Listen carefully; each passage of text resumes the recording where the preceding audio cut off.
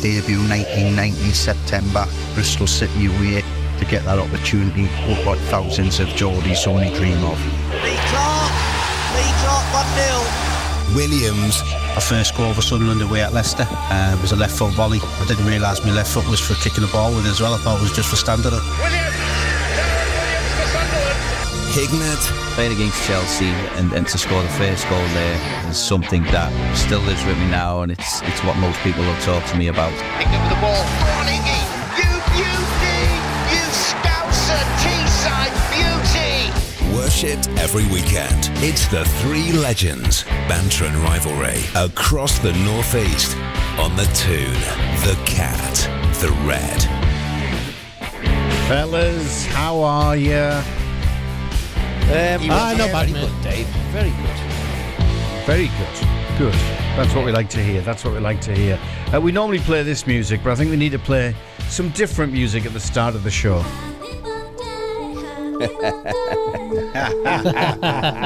Whose birthday is it like? Don't know. By the way, Higgy, you look fantastic. We're 60, son. Oh, jeez. You know what? Someone had put on Twitter one of these messages saying, "Oh, how old's he? He looks 55 with that beard. If he shaved it, he'd be 40. Ooh. I thought, I'll take that. I'll take that. Do you know what the funniest thing is, though? We did put something up on the Red Radio's platform, just wishing you a happy birthday, and your mum liked it and commented on it. I know. Oh, you know. My mum's mint. Oh, my mum's mint. She's on everything. So she will have put. My mum will have put everything. I mean, she's 78. God bless her. I don't know how she does it, but she'll have put it on Twitter, Facebook, Instagram. She'd have commented on everyone who said anything. That's what she's like. She's off her nut. Well, she's proud of the lad. Fair play at that age, working modern technology, Higgy, by the way. Clarky, she doesn't know what she's doing. She hasn't got a clue what she's doing. She put someone. Listen, God rest me for telling this story, and she'll go mad. But she was putting. There was a funeral. One of her friends had been to a funeral, and she'd put, "Oh, I'm so sorry to hear this news." Lol. Right? She thought lol was lots of love. So she put, I'm so sorry to hear this news, lol. Back to the person. Oh, brilliant. What chance have you got? My mum's the same. She's 88 and she uses her iPad. She's on Facebook. She's on all sorts of stuff. It's tremendous. It really is. But at least she knows the rule. Don't comment on anything that mentions me. So that's the important rule that your mum's got to learn, mate. Yeah. Well, it's too late now. I've had to go at her loads of times. I mean, the time she sent Christmas cards into managers and stuff like that at the club, and every year I say the same to her, and she's like, "Yeah, okay, sorry, son, sorry, won't do it again." Next year, same thing, Christmas card. It's ridiculous. Anyway, happy birthday, mate. Happy birthday. Happy birthday, mate. And it's going to be a quiet show, obviously, because there's not been much football in the last 7 days in the North East, has there? Well, we'll talk. No, there hasn't, we'll Dave, talk about right. the minnows first, if you want. We'll talk about the derby. No. We'll let Higgy. I don't think you've had many opportunities to start, mate. We'll let you do it. Well, the last 4 or 5 weeks I have. I mean, it's been brilliant, really. You know what? I was worried because they played Coventry and listen, they got battered, and Coventry were decent. It was a poor result, and then they've got Villa coming up, and you're fearing for the worst. And then Chelsea obviously following that. But the Villa game, you know, they went toe to toe with Villa, and they were. They did, yeah. They were really good in the game. You know, Glover played well in goal. There's no doubt about it. But as long as we didn't get a Tonkin, I would have took that. But then when you see the game, you know, you're a little bit disappointed at the end of it. You know, fair play to Villa. They kept going, and they've got quality, and you'd expect that. But listen, Borough gave them a right game, so that gave me a little bit of hope coming up to the Chelsea one. Yeah. Now, I didn't expect Borough to win, but I just wanted them to put another good show, and they did more than that. They defended brilliantly, that's for a start. You expect Chelsea to have all the ball, which they did. They missed some unbelievable opportunities, Cole Palmer in particular. Wow. So, listen, Borough rode the luck at times, but you can't fault their endeavour and their attitude and the way they went about it, and got an unbelievable result, really. You know, to Brilliant beat them result. 1-0. Fantastic result. They've got all to do. You know, down there it's going to be really difficult for them again. And listen, whether they go through or not, it doesn't matter because they've had that result at the Riverside and everyone was there. It was a full house. Everyone was buzzing. They've had a fabulous night, and it was just brilliant to see. I was so pleased for them. They must have defended really well, Higgy, because you look at the dangerous attacks for Chelsea, mate, and they're in the hundreds. You know, and you think, well, you know, if you looked at that in stats, you think, how have Chelsea not got a goal there? But they must have defended extremely well, mate. Well, they did, but there was some bad finishing. Don't get me wrong, Daz. You know, I mean, some of the chances that they missed was unbelievable, and I don't think, you know, that would happen again. But they were really hard to break down. You know, Chelsea, they kept a really low block, and Chelsea played around them, really, Chelsea, although they kept loads of the ball.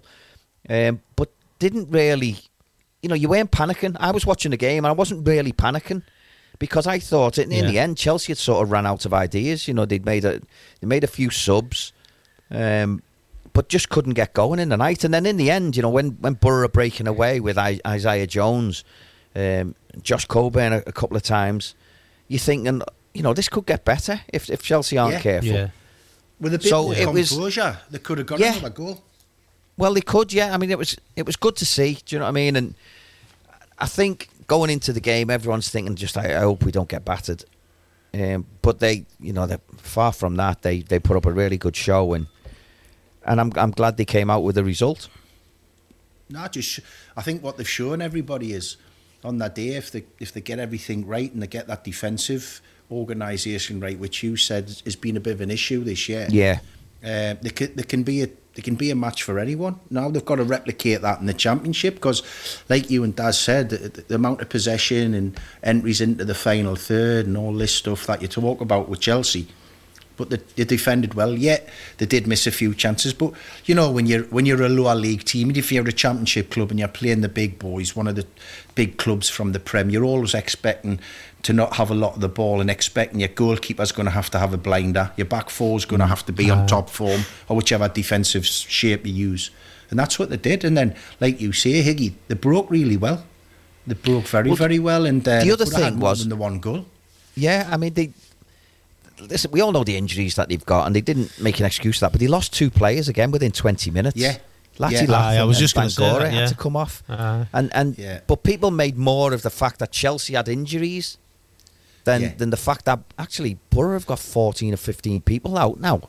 I mean, they've made a couple of signings which they needed desperately. I think Luke Ayling is a good signing for them. You know, Phil Aziz, who's played well as well this season. He's got a few goals. So 2 good signings that they needed to bolster the numbers because their injury list, you know, we've talked about Newcastle's injury list this season, haven't we, and how horrendous that's been for them and what an effect it's had on their season. Middlesbrough's been similar, you know, recent weeks. The amount of players that have been out and unavailable for Michael Carrick to pick has been frightening. So glad they've got a couple in. Hopefully now this will kick them on, you know, a bit of confidence, get them going in the league and get them going the right way, and hopefully try and edge their way closer to the playoffs. But they need a little bit more consistency in the league form. Yeah, lads, just a quick one then. I'm obviously going to touch on Newcastle later, obviously in the injury situation there as well. So many clubs are having horrific injury lists nowadays, at both Premier League and Championship level, where they've got some of the best facilities, the highest number of staff you've ever seen. I mean, you see some of the benches. I was at Anfield in midweek to watch the semi-final against Fulham, and there was more staff than there was players and subs. And it's like, you know, you've got sports scientists, you've got masseurs, you've got all kinds, you know, chiropractors, you've got the full whack in terms of the medical side. Any ideas, any thoughts on why these clubs are just picking up ridiculous amounts of injuries? I mean, even Liverpool to a certain extent are starting to pick up a lot of injuries, but you look at Chelsea have been talking about, listen to Pochettino earlier today, he's the same. So any thoughts on that? Why is...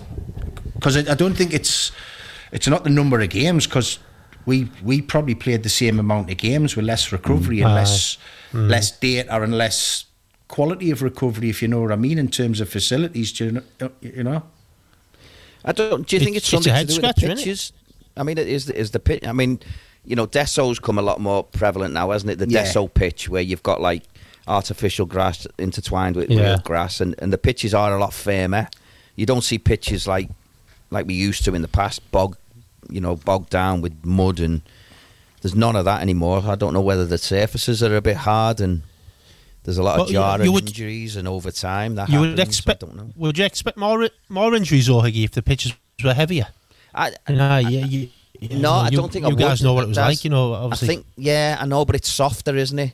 So whenever you're trudging through stuff, I see what you trudge through it, and or is it, lads, the mentality now in terms of these boys who are coming through these academies? It's drilled into them about recovery, don't play too many games, having the right amount of time to do your recovery, so they're getting that mindset that if they're not 100% ready. I mean, let's think back, us three, to when we played. How many times, hand on your heart, can you say you played in a game where you were 100% fit, where you didn't have a little niggle or whatever? No. Do you know what I mean? No, you couldn't. The way I used to judge it, I don't know if you guys were the same. The only way an injury stopped me from carrying on in a game is if it took over me focus. Once the game kicked off, you're in the zone. So you forget about the little knocks and niggles you've got. But if I had an injury where, even though I was in the zone, the injury was still on my mind and I could still feel it, I knew I had a little bit of a problem. Yeah. Do you know what, Clark? Yeah. I mean, we've all played with people, haven't we, who, unless they're 100% fit, they don't want to play. Yeah. But I think with the, like you say, the modern stuff, that might be a good point, where it's drummed into them that you are tired. You've played too many minutes. You've done this too much. Yeah. And you're tired. And if you're going to play, you'll get an injury. And I don't know whether that has an effect. I was going to say, Higgy, if you're not strong-minded. Yeah. Also, what I was going to say with the experience of my boy, like, he's, because of the difference in the terms with the medical teams now, some of the medical teams are a little bit cautious to send players out, and if they want to break down, and because they think, I could get a court case against us or whatever if this lad gets a serious injury. Because my boy will say things like, he doesn't want to report a little niggle sometimes to the physio because he'll say, all right, you need a month's rest. And he's just like, no, I've only had a kick. I just need a bag of ice. Do you know what I mean? He'll go asking for a bag of ice, and they do a full protocol, and they don't think twice about sending them for a scan now. Like when we were coming through, scans an expensive, bit of equipment. It's probably 800 to 1,200 quid a pop for one scan, but clubs just do it for anything now. Get yourself scanned, and probably if we went under a scanner, something will show up, but it mightn't even be causing a problem. Yeah. Well, there is this. Sometimes, I've been for X-rays where people have said, "Oh, that shouldn't be there," or "That looks like it's an extra bit of bone that's growed or calcified," but it could have been normal. So what they're saying, you might have been born with it, and because we haven't had an X-ray there before, we don't know. So you don't know whether that's normal to you or to someone else. And there's a lot of stuff that goes on in football now that it's just too much. It takes it too far. Yeah, and I think all the younger lads have grown up with it, so they're in with it. They agree with it. I'm as a manager, you know what it's like if a physio comes to you and says, "Oh, he's got a little niggle here or there." That your first question is, "Well, can he play?" And why can't he play if it's only a little niggle? Are we gonna? And you're right. I think being cautious has taken over because of other legal stuff that wasn't back in our day. We would never think about suing a physio if we were misdiagnosed and we went. Well, it's come from America and all that stuff, hasn't it? And stuff like that. For that to come over I'd hate to work in those conditions, Clarky. If I'm honest, if I was a physio. Yeah. But I get the impression a lot of them are doing that at the moment. Do you know what I mean? They're a little bit nervous to say, you can play with that injury or whatever. Can I throw one in, fellas? Is there any chance that the modern day player is being trained to such a high performance level that we are now stretching, to the limit of the human body? So, they are being pushed so far that it's more liable to break down. I've heard that argument, Dave. Yeah, I mean, they do. Everything's checked. Everything, the data. My boy tells us what they're doing at Liverpool every single day in training. How they monitor absolutely everything. Stopping the sessions, taking a blood sample, or seeing how they are, and seeing all their temperatures 0.1% higher than it should be, or you're all right, do you want to drop out the session and stuff like that, do you know what I mean? It's like it's a far cry. It's almost like they're giving them too many excuses not to train or not to play. It's a far cry from Brian Kilclain coming in and putting a bin liner on under his waterproof jacket to sweat out his weekend. I mean, this is exactly what I was going to say. I always found my best recovery was a couple of pints down the pub. I mean, it's just like, there's nothing better. I think now they put too many supplements in the body. Do you know what I mean? This is where they're going wrong. Well, it could be that could be a decent point, Dave. Where everything needs to be perfect, doesn't it? Really, for players to play. I mean, the game is getting quicker, certainly at the highest level. But that shouldn't. I don't think it's getting quicker at lower levels. I think the standard's getting better. But I don't think it's. Listen, I always thought I was fit. Do you know what I mean? I don't think I'd be any fitter in today's game than I was back then. No, I just. No, it is what it is, isn't it? Games do move on, and we did start to have heart monitors and stuff like that, and you did start to go in and look at the data with the physios and the people who ran it, and try and get an understanding of what it was and what it meant. But I think it's gone over and above now, whereas almost the sports scientists are dictating who can train, who can play, even if they don't feel bad. They're saying, well, this is the data and this is what we've got. They might be saying they're preventing an injury by stopping him from training or playing. And Higgy, did you ever do that one when the fitness coach would, trust your professionalism and say, take the polar system, the heart rate monitor away and just do a 20-minute jog on a Sunday rather than come in and travel in, spend all day here, especially if you didn't have a midweek game? Did you ever get that opportunity with a sports scientist? Yeah, because I've got a great story. I won't name the player, but when I was at Fulham, so the fitness coach was right on it. So he said to the lads, the manager I'd went into the Monday. So he said, rather than come in on the Sunday, but I still want you to do your recovery, take the monitors away, and do your 20-minute jog. So we gets in on the Monday and was a meeting with the fitness coach, and the fitness coach said to this player, Player X, you've done far too much. You've done about 2 hours recovery. He says, that's not acceptable. You're doing it wrong. You need to be educated. And he was like, oh, right, I'm sorry. And so when we come out of the meeting, we're like, what are you doing? What are you doing 2-hour recovery for? You're killing the rest of it. He went, I didn't, lads. I put the monitor on the dog.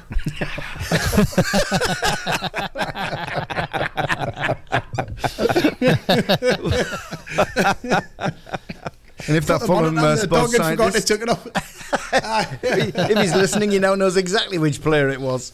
Well, he was French, so I think he's back in France now, Dave. I don't know if we're hitting them airwaves over there yet, pal.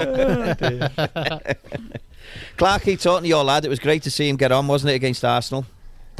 Mate, so proud. I mean, especially the belief in the manager to throw him and Connor on at 0-0 at Arsenal away, and then for them to help the team get to a 2-0 victory. He was buzzing. The manager's different class. I spoke to him after the game and I was like, what was he? And he just said, all he said was, make sure you're diligent in your defensive duties.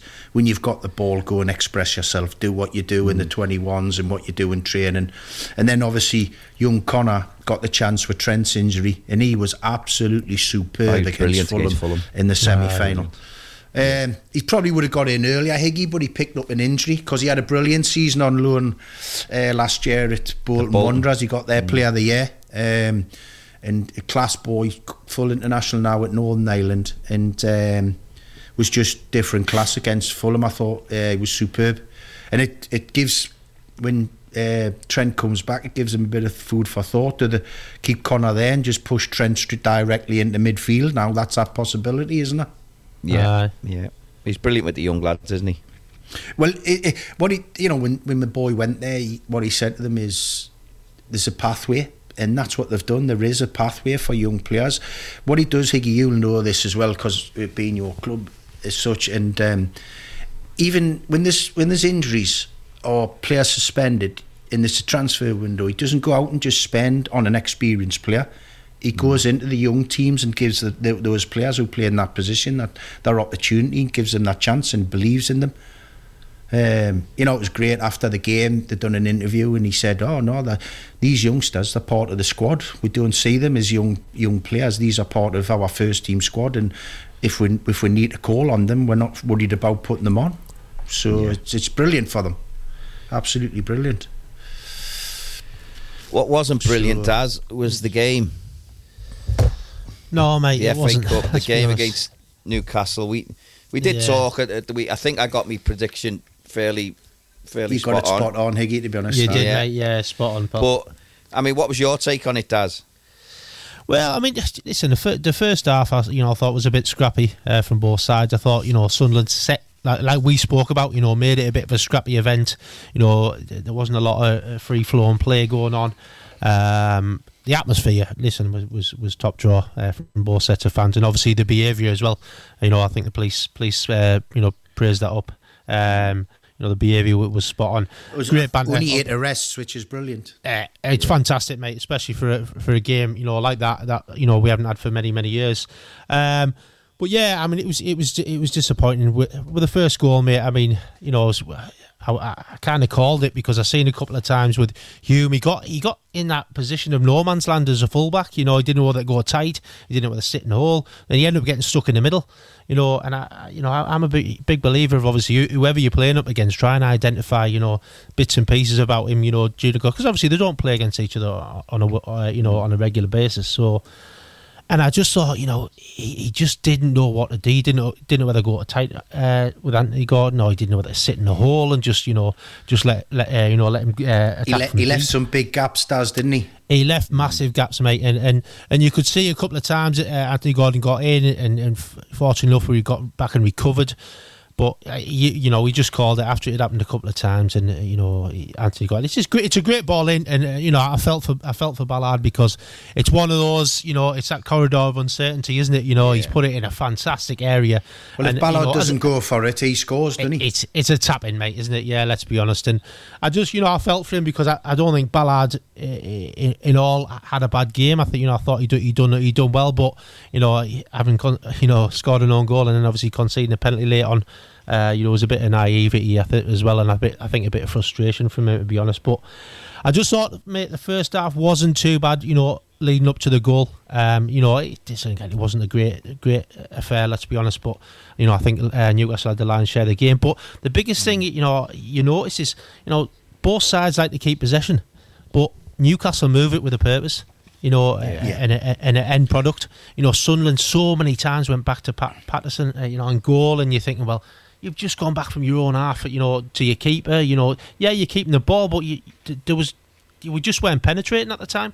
We weren't a threat. We didn't create much, and I think the only few glimpses that we had was probably in the second half when the game opened up a bit more and Pritchard started to get in. He got in little areas, in between the midfield and defence, and had a couple of opportunities.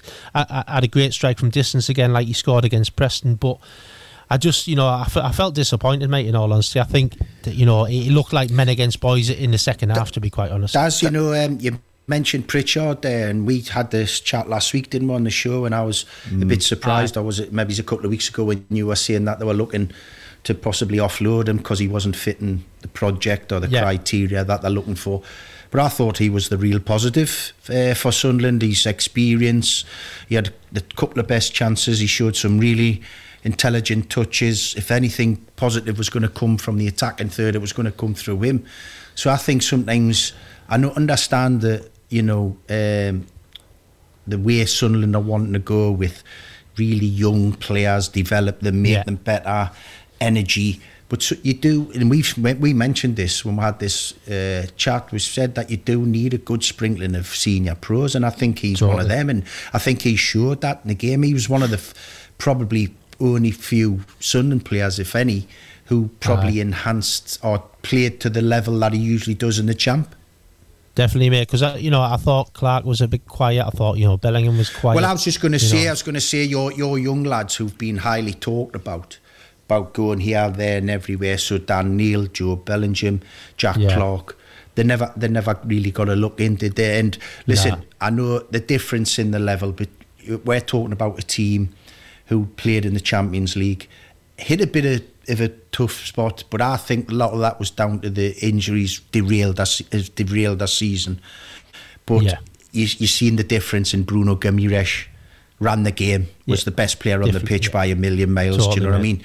So those three lads I've just mentioned there, especially Neil and Bellingham, who see themselves as midfield players or a 10 or whatever, they'll see that and think, well, that's the level I need to get to if I want to be a top 10 Premier League midfield player. Yeah, this is it. They didn't really get themselves going, did they, in the game? Nah, they didn't, mate, to be quite honest. And I like to say, when Newcastle, you could see, when they moved the ball, it was nice and sharp. It was, it always had an end product. Like to it. You said, you used the word purpose, pass with a purpose. Oh, definitely. Don't just pass for passing's sake. 100%. And I think that's the stuff with the second goal, isn't it? Patterson had got away with one in the first half. I can't remember who he played it into, but he was marked tight. They got away with it. They cleared the ball. And I'm thinking, all right, this passing out from the back, it started by Pep, the king, Pep Guardiola's Barcelona team, right? Yeah. But, he had goalkeepers in that Barcelona team who, when they couldn't play out from the back, could hit 60, 70-yard Glenn Hoddle type passes straight onto someone's toe. Yeah. That's what Emerson's got at Man City. That's what Alisson Becker has got. Not as probably as good as Emerson, I don't know, but that's what them two have got. They want to play out from the back, them teams. But if team comes onto them, the keeper just goes bang and then turns them. I think that's what sometimes the lower league teams, they get this perception, this is where they want to play. Sunderland were a massive example in the derby. This is our identity. We want to play out from the back. So every single time we get the ball, no matter what's happening, we're playing out from the back.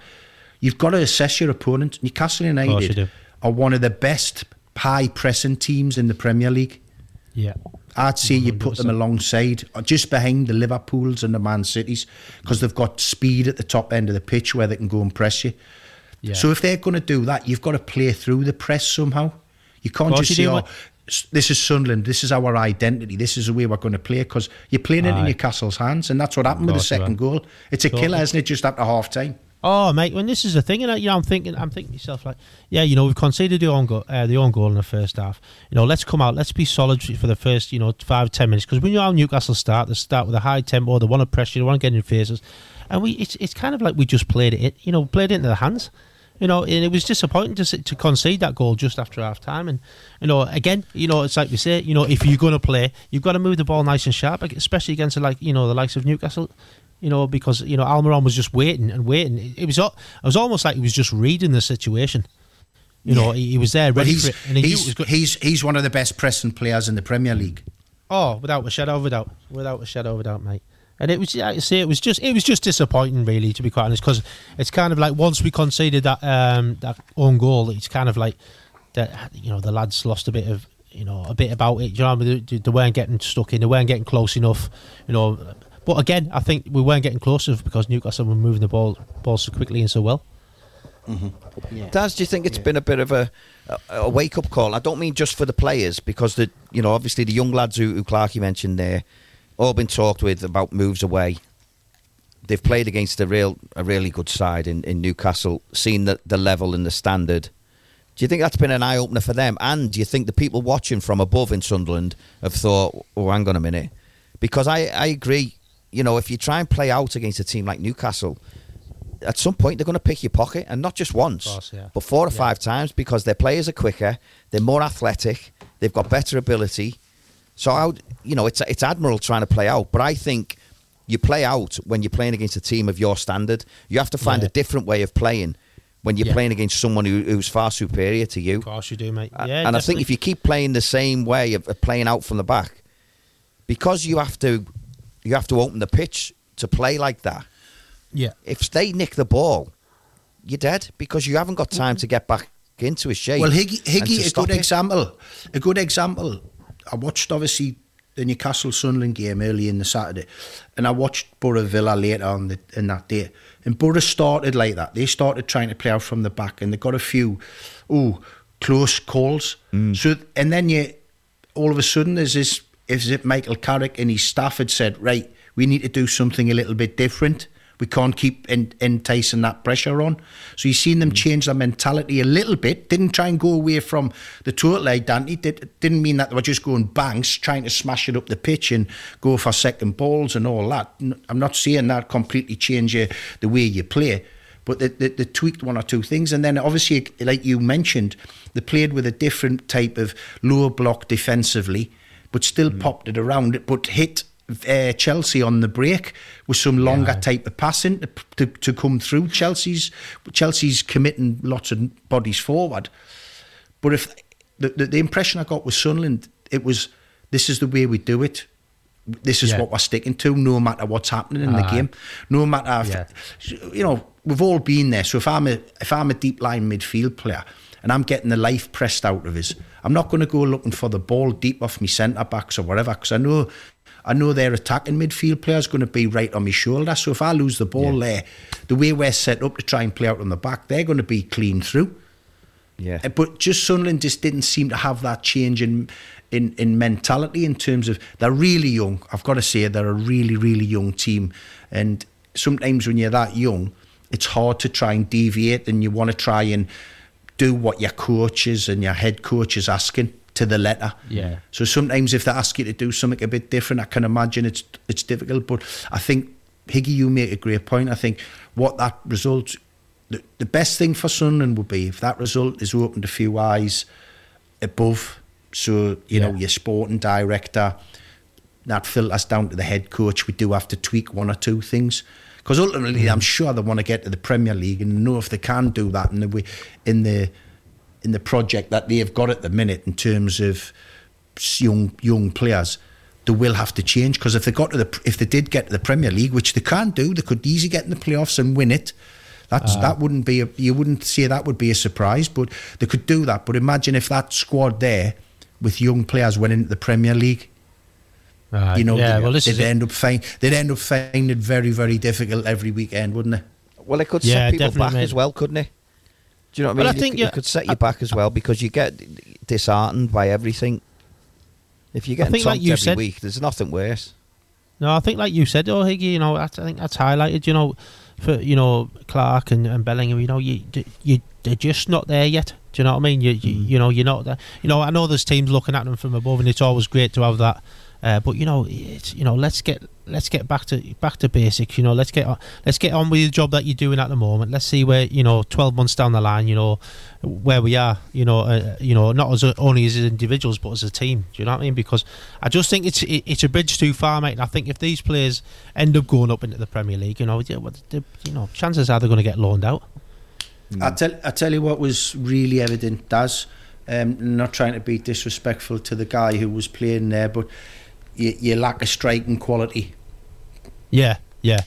I mean, someone who can be an outlet for you, whether he's over the top with his pace, whether he's got good hold-up play, whether he drops into little pockets and gets turned and can start running at defenders, and then you've got midfield players who can break on from there deeper. He didn't seem to pose any kind of threat to the Newcastle back four. He didn't like consume them. He didn't like stop the centre halves playing. He didn't give them an issue in behind so they could push up high. Do you know what I mean? It was and that's the first time I've seen the lad, to be honest. So I didn't want to make an assumption after one game, but it just looked to me that he could do with a real top. I'm saying could do with a top-notch striker. Everyone wants a top-notch striker. Yeah, exactly. But I think that was blatant to see, you know. Yeah, I mean, a couple of times, mate, he tried to make runs in behind, but, you know, we went back to the keeper, and, you know, I think he wanted a bit of a foot race at times with Dan Burn, because I think I think he fancies himself because he has got a little bit of sharpness about him, but I just don't think we give him that opportunity, mate. And in all honesty, I think Dan Burn knew he done what Hume should have done, gone and got tight and started to have a bit of a battle with him, because he knew he was big and knew he was stronger. That can get really predictable, can't it? That's the way you play. So they're going to play out. They're going to play through the third. Definitely. And if he's making runs, he knows he's not going to get it, especially from a back player. So why would he make them?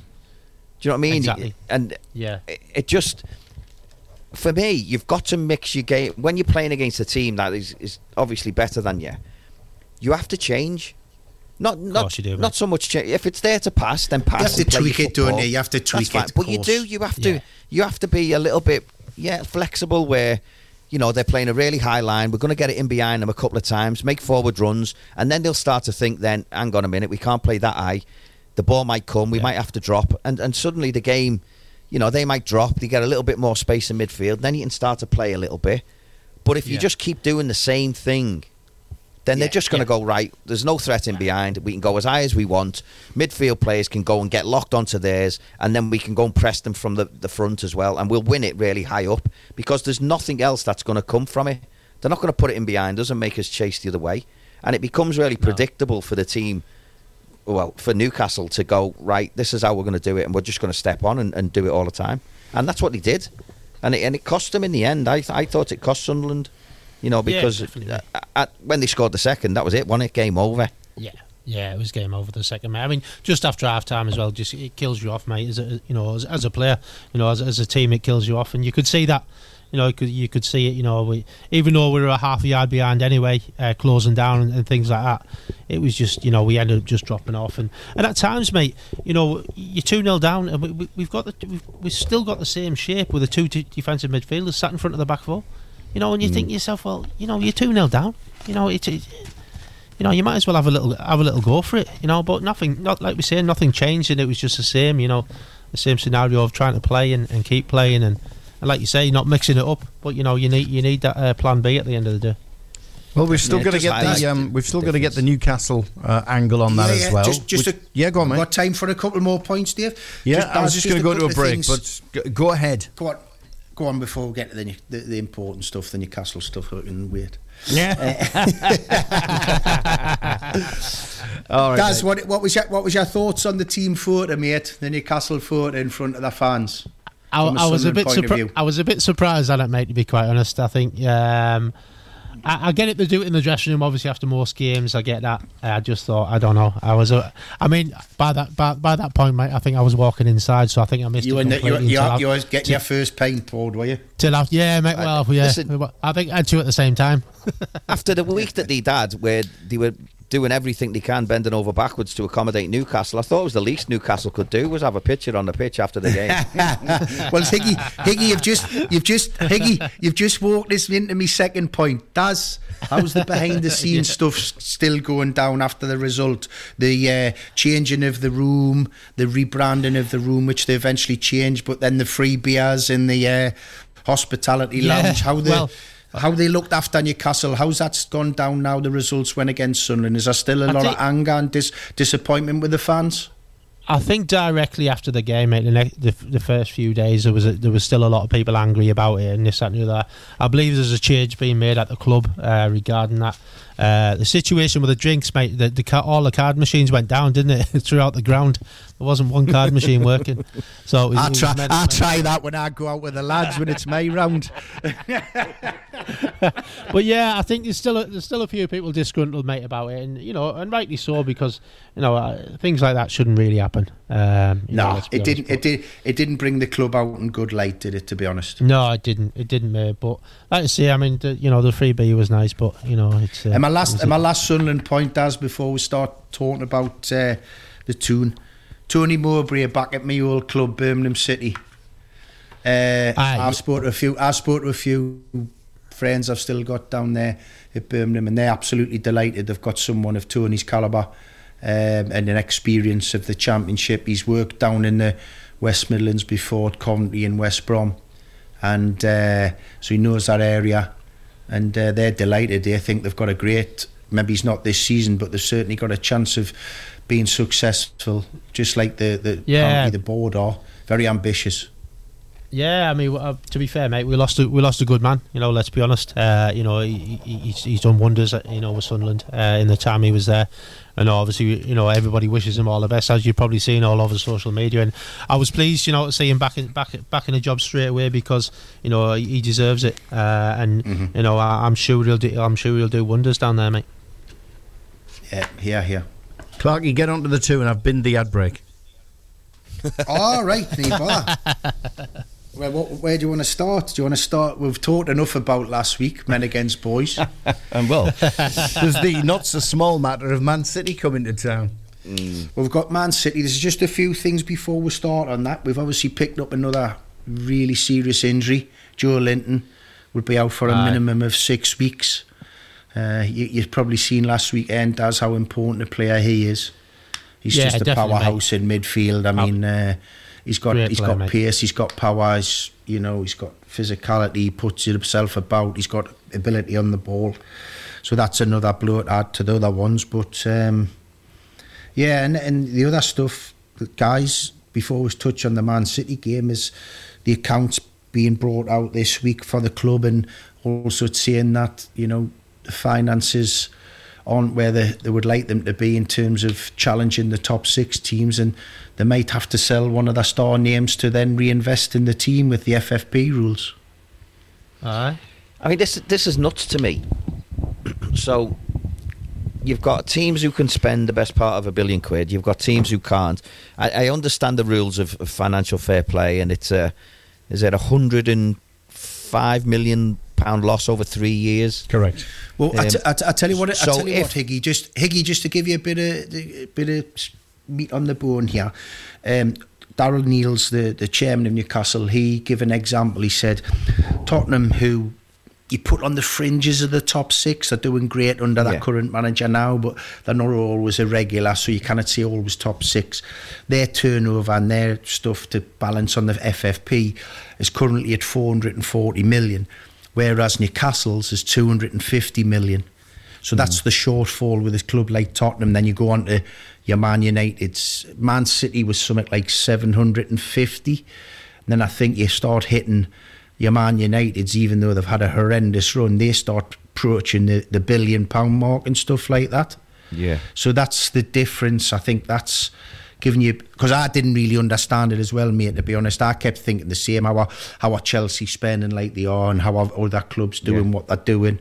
And I think it's that way. I think, these clubs are bringing so much in commercially in comparison to what Newcastle can or are at the moment, but are trying to rectify that, Well, I had a good point, and it was actually Simon Jordan I was listening to, and he said when new owners come into a football club, he said he's all for financial fair play, but when new owners come into a football club, they should get a special dispensation for 2 years or 3 years where they want to change the football club, so they don't have to deal with the old owners and how they've ran the football club and what they've done with it. So they get dispensation where you could say to them, right, we will double it for you. So instead of 105 million, it's suddenly 210 million quid that you're allowed to put on your loss sheet.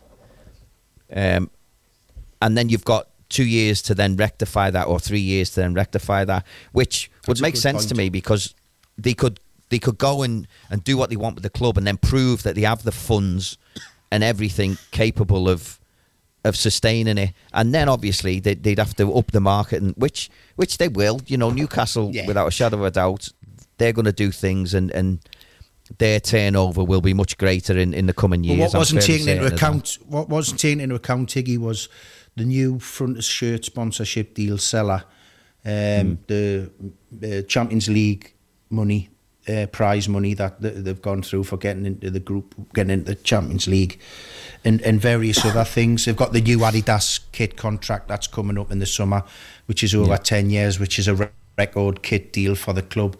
So, things are going in the right direction, but it's probably a little bit slower. And what they'd said, Darren Neils, and I think we'll all agree, is for all people, what's happened is Eddie and the lads have took the club forward to a level quicker than they thought they would go.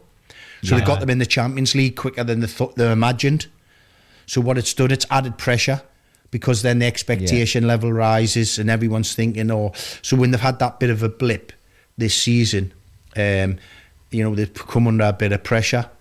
So, but what I say now, if they sell someone, if they get a ridiculous offer for someone, for example, there's been the 2 players that have been talked about in the media over the last couple of days, 10 days, has been Gimiraj for mega money to PSG, over 100 million, or Sean Longstaff, because you can get 100% of his money back. Yeah, that's right. Which would be disastrous moves in terms of a football. If you were Eddie Howe, you don't want them players to go. Of course you don't, because they're making massive contributions. But for example, say you sell them and you can, for example, just a hypothetical figure, 50 million.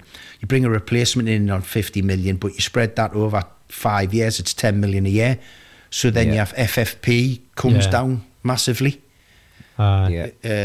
So, but it seems mad, doesn't it? It's a horrible balancing act. We're the richest club in the world, and we can't spend money. Sustaining whatever they're doing, more than capable. But for them to have to sell one of their best players to get themselves back under it again is like it makes no sense, does it? No, but I get why the rules are there. Don't get me wrong. I get why the rules are there, but what it also does is some of the smaller clubs who haven't got a big turnover, they're never going to be able to compete with any of these clubs. So they're never going to push into the top 6 because the turnover isn't big enough. Mm-hmm. Your own success rate obviously is kind of affected them massively, hasn't it? That's just, which is mental, isn't it? To say that you're being successful quicker. It gives an unbalance as well, though, lads, because you talk about like, for example, I played at Fulham and it's in West London, so it's a massive attraction. We get 25,000. That's all the ground can fit because of where it is, the location. You can't get a bigger ground because it's in the middle, right on the Thames, and there's houses around it. But because it's West London and it's Fulham, they get massive commercial deals. Do you know what I mean? So their commercial stuff, even though Newcastle are getting double the crowds, 52,000 to Fulham, and it's full every week, even if they went to Championship, because that commercial, like you said, Higgy, good point, what Jordan made. Mike Ashley ran the club in a different way. The only commercial stuff went through the club was Sports Direct, so they actually weren't paying any money. You were just getting it off it was one of his companies getting the help off another one of his companies. So Sports Direct had everything. So when this new ownership group have took over, they look in the drawer, where's all the commercial deals? There's none. There's no commercial deals. There's no money coming into the club. Do you know what I mean? So that's got to be taken into account at some point, hasn't it? Exactly, it's a very good point. Yeah, I think when new owners come in, you have to be a little bit flexible with them, and then obviously after a set amount of time, then they have to fall into line. I mean, the harsh one's Everton, isn't it? Everton has been unbelievably harshly treated by getting them 10 points deducted for being something like £10 million over the financial fair play. And that, by the way, they didn't take into account their new ground that they're building. Mm-hmm. No, I totally agree. Yeah. It's hey, just by the way, we're saying about the commercial money, the London clubs. Chelsea have bent the rules a little bit as well, giving out these 8 and 9 year contracts to players and spreading the cost over their length of time. Yeah, but that's how you do it, isn't it, Clarky? That's how you do it. There's no rules to say you can't do that. Yeah. No. Exactly. Finding ways around it. But I think they've gone back on that now and saying they're not going to do that no more, aren't they? Like they can't start giving these 8 and 10 year contracts out. Well, fellas, we've got 12 minutes to go before the end of the show. One man who's coming up at the end of this is Ian Mercer, North East football writer, 38 years behind the quill. Well, it was when he started. Ian, evening, what's on the show tonight? Well, good evening, Ian. I just highlight. I've been listening to what you've been saying, and I find it all fascinating. Call me old-fashioned, but I can remember when Newcastle sold Gaza back in 1988, £3 million, and they thought, well, we've sold our best midfielder, but they bought Dave Besant, they bought Scotland international striker John Robertson, Andy Thorne, who just won the FA Cup, and friend of the show, John Henry, and William McFaul thought he had a title-winning side, and they got relegated. And the motto of that little story: don't sell your best players. Well, don't sign John. And I've always thought that. Anyway, I thought you were going to say don't sign John Henry there, mate. Yeah. That's outrageous.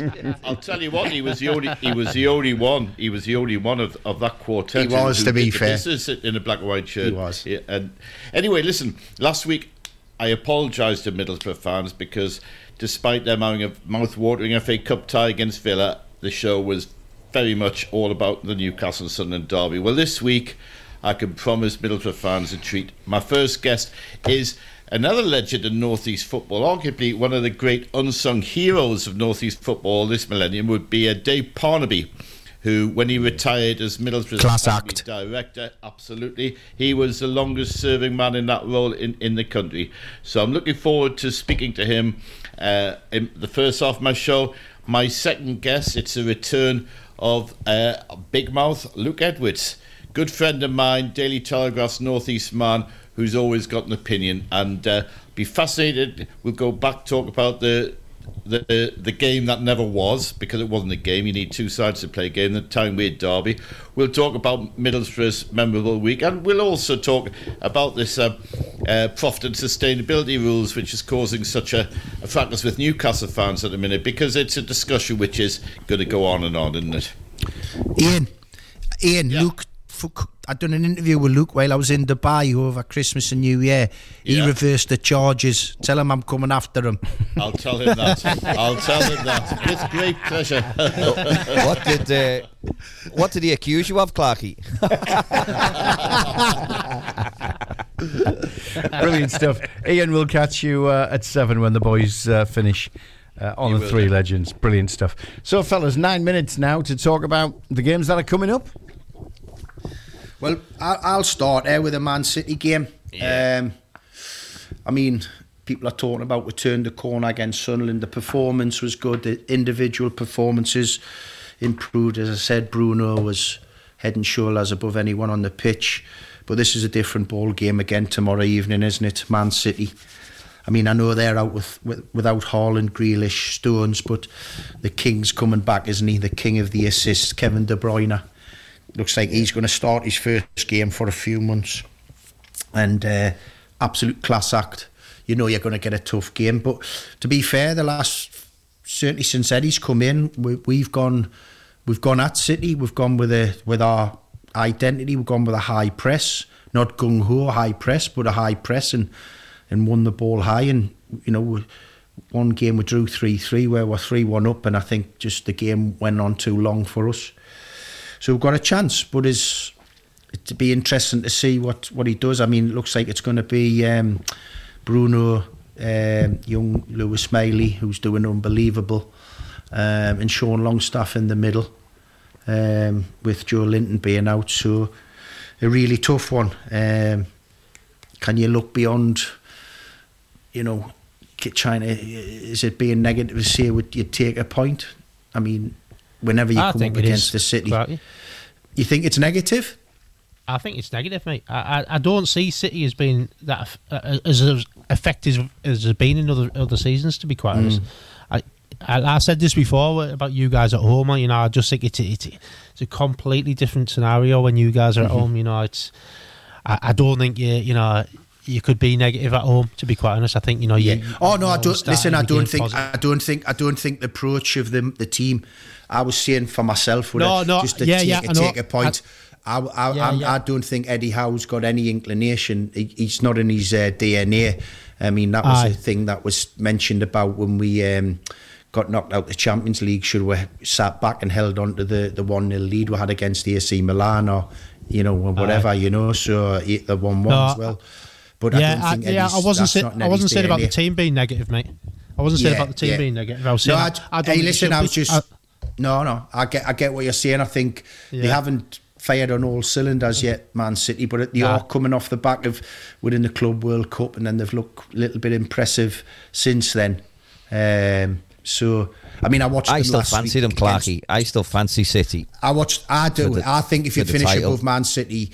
If you finish above Man City, I think it's them and Liverpool again. I don't think the others are going to be there after watching Arsenal and the problems they had putting the ball in the net. And City, obviously, De Bruyne coming back. You mentioned him.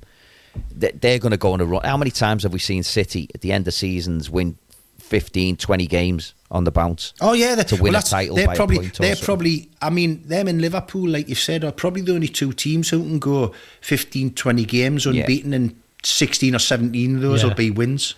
Do you know what I mean? Yeah. That's how good them. Yeah, they're frightening. And City have done that so consistently. Liverpool had an awful season last year, but City just carry on. They're just like a juggernaut, and he just seems to, you know, when it's the old Alex Ferguson one, squeaky bum time. When it comes to that, Man City just seem to go into a different level. They just go into the zone and they know what's required. It's like they're sitting waiting and everyone's getting plaudits because they're top of the table at Christmas and in January.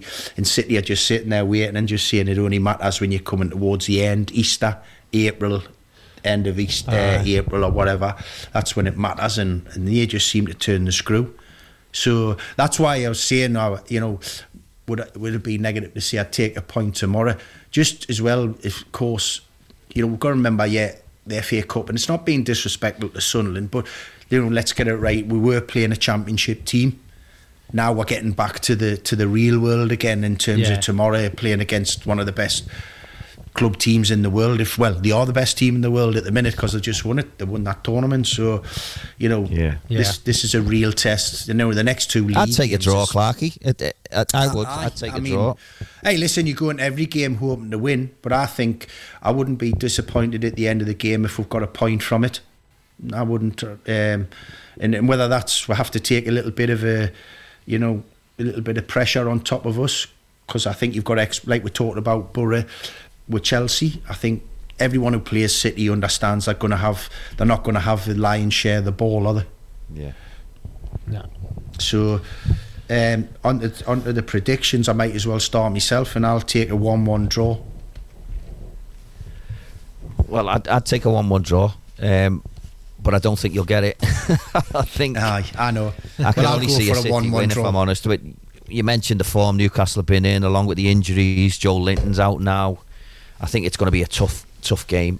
Listen, it's not beyond Newcastle to get a result, but I just think the way City are, it's going to be very difficult. I think City will nick that one.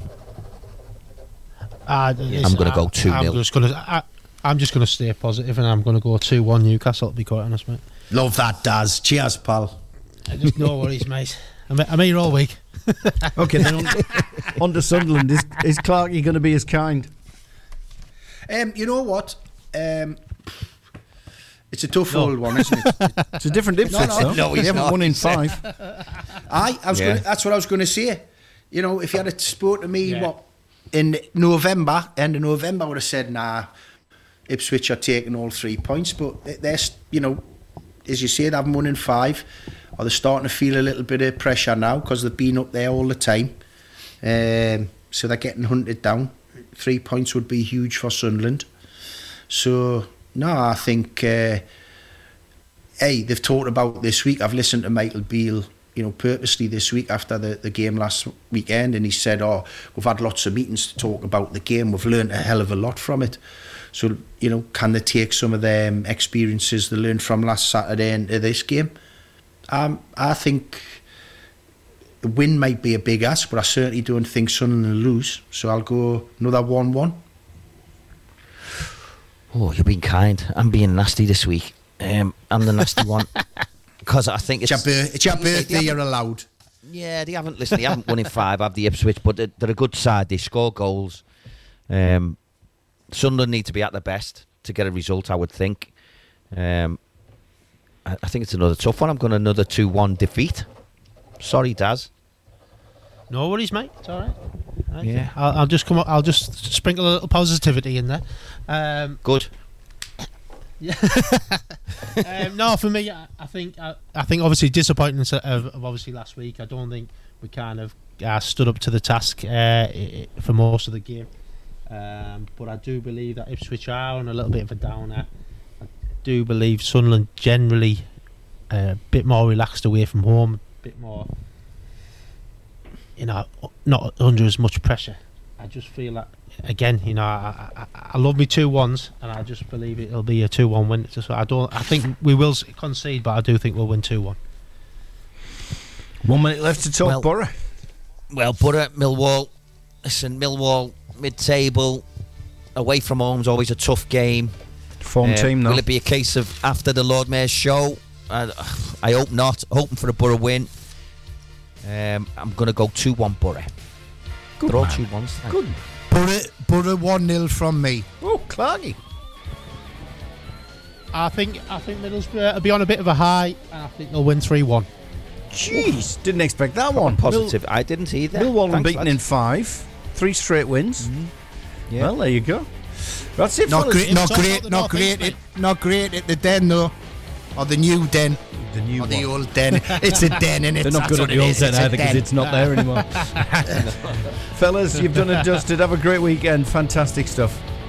Cheers, lads. Good weekend, everyone. Take care, lads. All the best. All the best, fellas. See ya. Bye.